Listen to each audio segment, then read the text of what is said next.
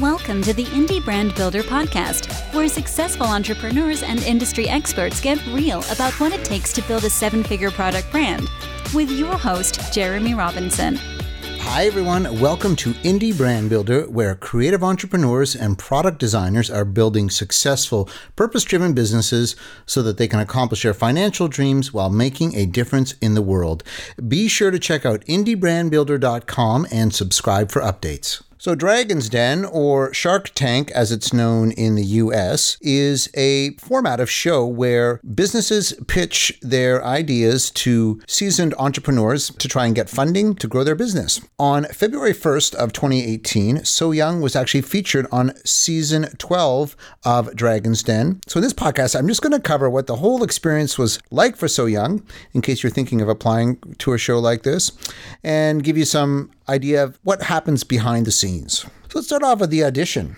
So Catherine, my wife and So Young's founder, had actually auditioned for Dragon's Den several years before I joined the business full time, but it was really on a whim and with no real planning, and she wasn't successful in that attempt. But this time, we at least had an idea of what was involved, and we were a lot more prepared.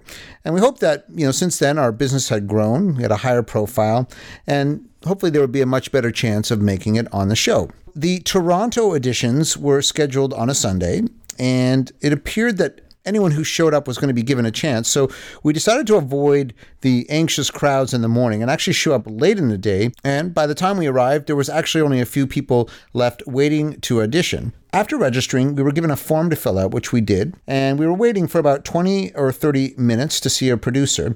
And there were about 4 stations where 2 producers sat at small tables throughout the main atrium of the CBC building, which is in downtown Toronto. So when we were called, producers reviewed our forms and just asked us a few questions about our business and our financial. Now, we are a Toronto-based brand, and we have been around for about 8 years, so the producers were actually familiar with our products. They'd seen them before, which certainly helped and added some credibility. There was also the fact that, we had a positive sales record, we were showing healthy growth, and we had some major retailers that were selling our products, so all of those were real pluses. Our pitch was essentially that we'd been growing so fast that we can't keep up with demand and needed financial assistance to ensure we didn't run out of our products. So the producers did say that in general, fashion brands, and particularly handbag brands, were a bit of a hard sell for Dragon's Den. However, they did think that ours were perhaps different enough. We sell lunch boxes and cooler bags to catch the Dragon's attention. And so we left feeling like we had a pretty good audition and we had a real chance. We received confirmation that we'd made the show, and that was about a week later via a phone call. And our taping date was set for less than a month away on April 28th of 2017. All right, well, let me talk about the preparation we did. Once we were booked, we were actually assigned a producer who became our contact at the show, helped us prepare our pitch, and handled all the details leading up to the show. There's also a substantial package provided by the CBC that answers a lot of the most pressing and important questions regarding the shoot day, like how to prepare and logistics for those who are traveling out of town. So on the first of several calls with our producer, we discussed our overall approach to the pitch. Some companies get really dramatic, they want to attract attention, make a big splash, but the feedback from our producer, Stephanie, was not to force it. And unless there was something really obvious for our brand, it was better just to play it straight and deliver a compelling business case, which is what we chose to do. We did actually spend a fair bit of time as a family watching other pitches, and we also took note of the factors that seemed to make the biggest difference between who gets funded on the show and who didn't. The 3 things we identified were, first of all, knowing your numbers. That was critical. Obviously, we needed to present a compelling business case. And finally, a lot of brands got knocked for the valuation, so you really need to be able to justify your valuation. It was a challenge to whittle our pitch down to the recommended 1-minute length. We rehearsed it a lot in front of friends and in front of our staff and other associates in order to get feedback and make sure we had it memorized. We also encouraged those people to ask tough questions to make sure we were prepared for anything that might come up on the show. And we rehearsed the most obvious questions we would get around, valuation, sales, positioning, and also what our competitive environment was like. We also discussed the logistics of how to bring our products onto the stage with our producer. There needs to be like a reveal live on television to the dragons. So we chose to carry most of our samples with us, and along with a couple of extra pieces which would be hidden beneath the table that would already be on set, on which we essentially arranged everything as soon as we entered the den. We decided to soften the dragons up by bringing our 2 younger kids along for the product introduction, though they would be leaving the den as soon as the products had been distributed and the samples had been given to all of the dragons. Finally, there was the not insignificant question of how we should value our business and what we should be asking for from the dragons. After watching a lot of episodes of the show, Catherine felt we should really not go too high on our valuation, since a lot of companies really got dressed down for overvaluing their business. On the other hand, we have a proven product line, so we didn't want to look like we were undervaluing our business either. So ultimately, we decided to value the business at slightly more than 1 times our revenue, which in our case was $1.6 million, which seemed fairly conservative, but not unreasonable. Despite some minor internal turbulence as we tried to refine our pitch, we did feel pretty confident going in for the taping, and we were cautiously optimistic that we would get an offer on the show. Okay, so let's talk about taping day.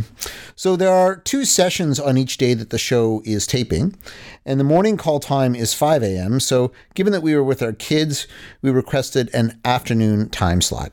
And this had us arriving at the CBC building in downtown Toronto somewhere late morning for a scheduled 1 to 2 p.m. shoot. We were greeted at reception at the CBC by a show representative who took us up to one of the top floors where the Dragon's Den set and holding areas are.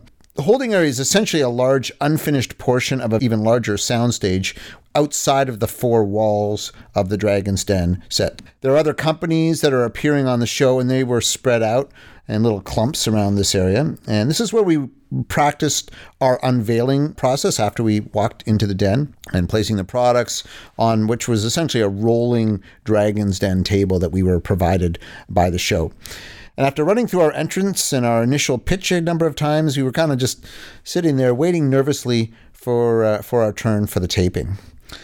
Now, while the dragons went on their lunch break before our taping time, our producer was nice enough to give us a quick preview of the empty set where we would soon be facing the dragons, and we took a few selfies and quick phone camera shots. It's a very darkly hued, but it's very brightly lit set, so it has almost like a hyper-real quality. I was glad we got the chance to get a sense of it before we went out there, because it is different being in front of the television lights. So we returned to the holding area, got wired up by the mic person, and a little more nervous waiting around before showtime.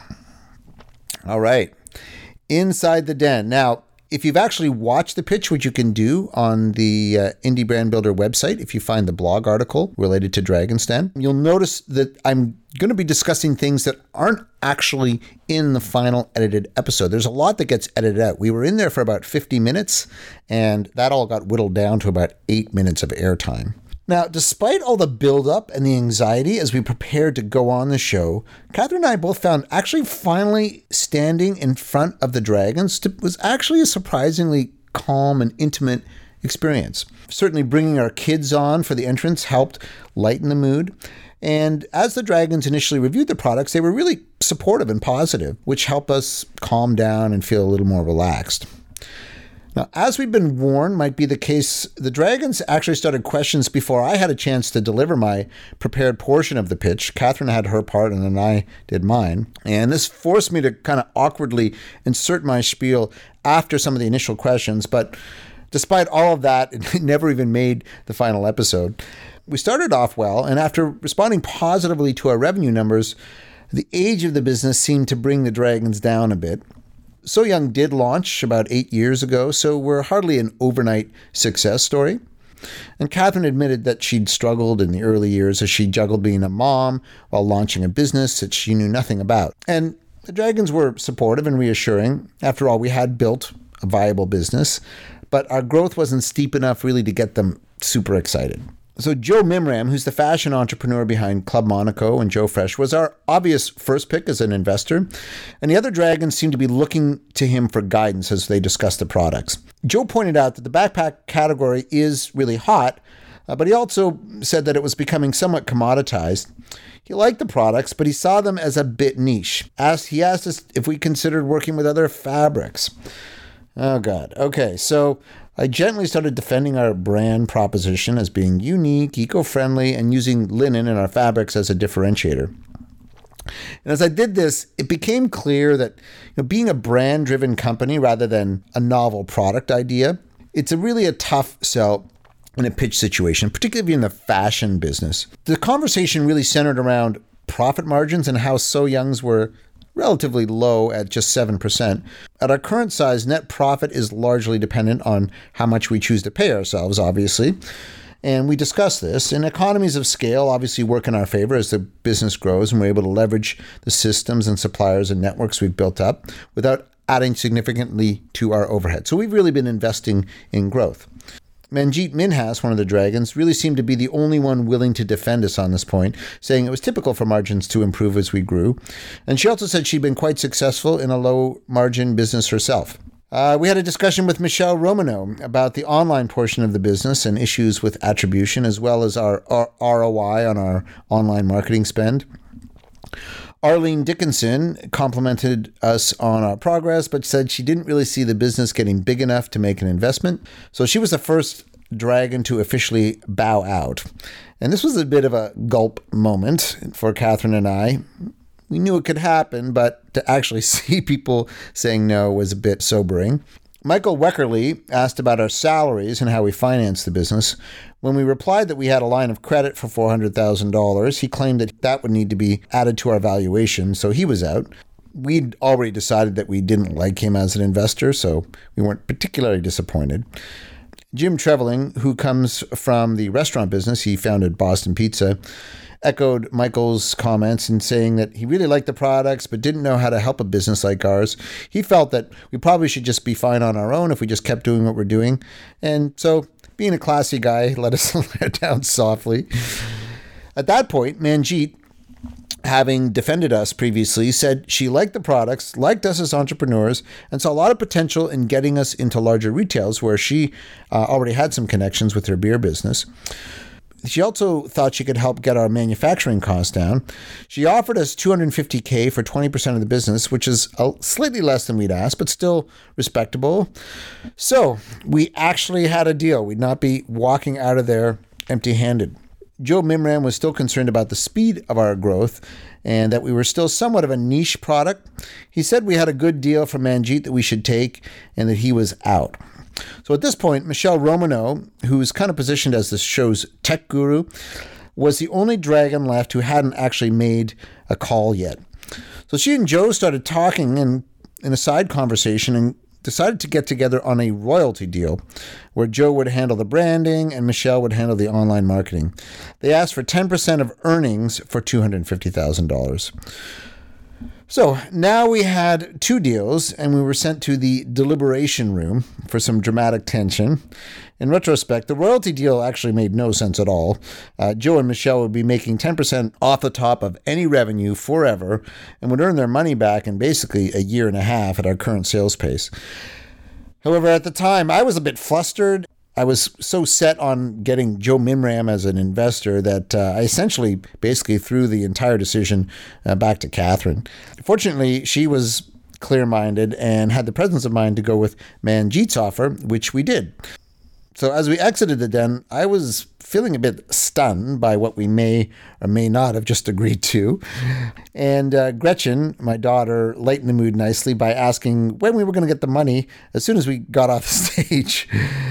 There was also some additional staged revelry B-roll that never made the final edit.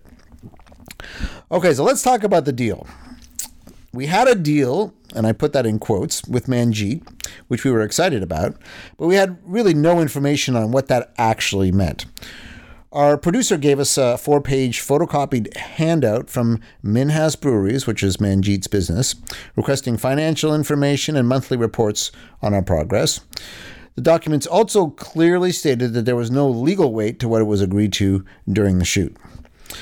Still, I took the offer seriously and I dutifully provided all the financial documents and submitted our monthly reports to the listed email address as requested. However, after a 4-month period with not even an acknowledgement of receipt, I picked up the phone to find out what was up. So I eventually tracked down their CFO, and she advised me that basically there wasn't much discussion about the deal until after the episode had aired, which was still potentially 6 months in the future. However, a few weeks later, we actually received an email from Manjeet's office requesting a Skype call with her. And on the call, Manjeet was very gracious, saying that the numbers all look good, but we really needed to feel that the deal was going to be right for us. And she also offered some alternatives on how we might be able to structure the arrangement, such as maybe her team could invest some efforts in managing our manufacturing and take a small cut of an initial run. That all sounded good, but then there was another gap of a month or two before we heard from Manjeet again, and this time by email. She said she decided not to proceed with the deal. She didn't really give a detailed explanation, but I felt like it just really came down to time and focus for her.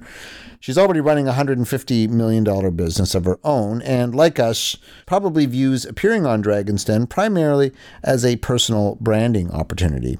She has a couple of other micro businesses that she's backed through the show. None of them really seem to be showing a whole lot of promise, so probably in her mind she figured, why add to her workload with another small business? All right, let's talk about the airtime itself. It was almost a year after the shooting that we were scheduled to actually appear. And knowing that there was a positive outcome, we chose to host a viewing party for the episode airing. We were still a little nervous knowing we would be seeing the edited version for the first time with everyone else. Still, this was a great opportunity to celebrate and thank all of our friends who had been invested in our progress and our success. It actually turned out to be a lovely evening with 50 or 60 people showing up.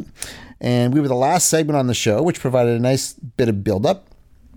Now, we didn't hit a home run by winning over all of the dragons, but I was generally pleased that our segment represented us positively, especially compared to some of the other companies on our episode who really got dressed down. We did see a really big response, and we received a lot of encouragement and congratulations from far and wide. We've also seen a considerable increase in website traffic and sales, though it's largely limited to Canada, where the show and the episode was aired in the first place. Final thoughts. Despite the fact that the deal didn't ultimately go through, Dragon's Den was a really positive experience for us. We might have felt differently about it if we'd been shut out on air, but as it was, the episode is a powerful marketing tool, which is going to continue to introduce us to new audiences, as the show really tends to get syndicated and shared online for many months and years to come. So, if you're thinking of going on Dragon's Den or Shark Tank in the United States, and you've got a great business idea, I would say go for it. You've really got nothing to lose. Even if you don't get any money, the exposure and publicity you're going to get out of it is going to be invaluable. Thanks very much for listening. I'm Jeremy Robinson. For more insights on building a 7-figure product brand, including free downloadable training material, visit indiebrandbuilder.com.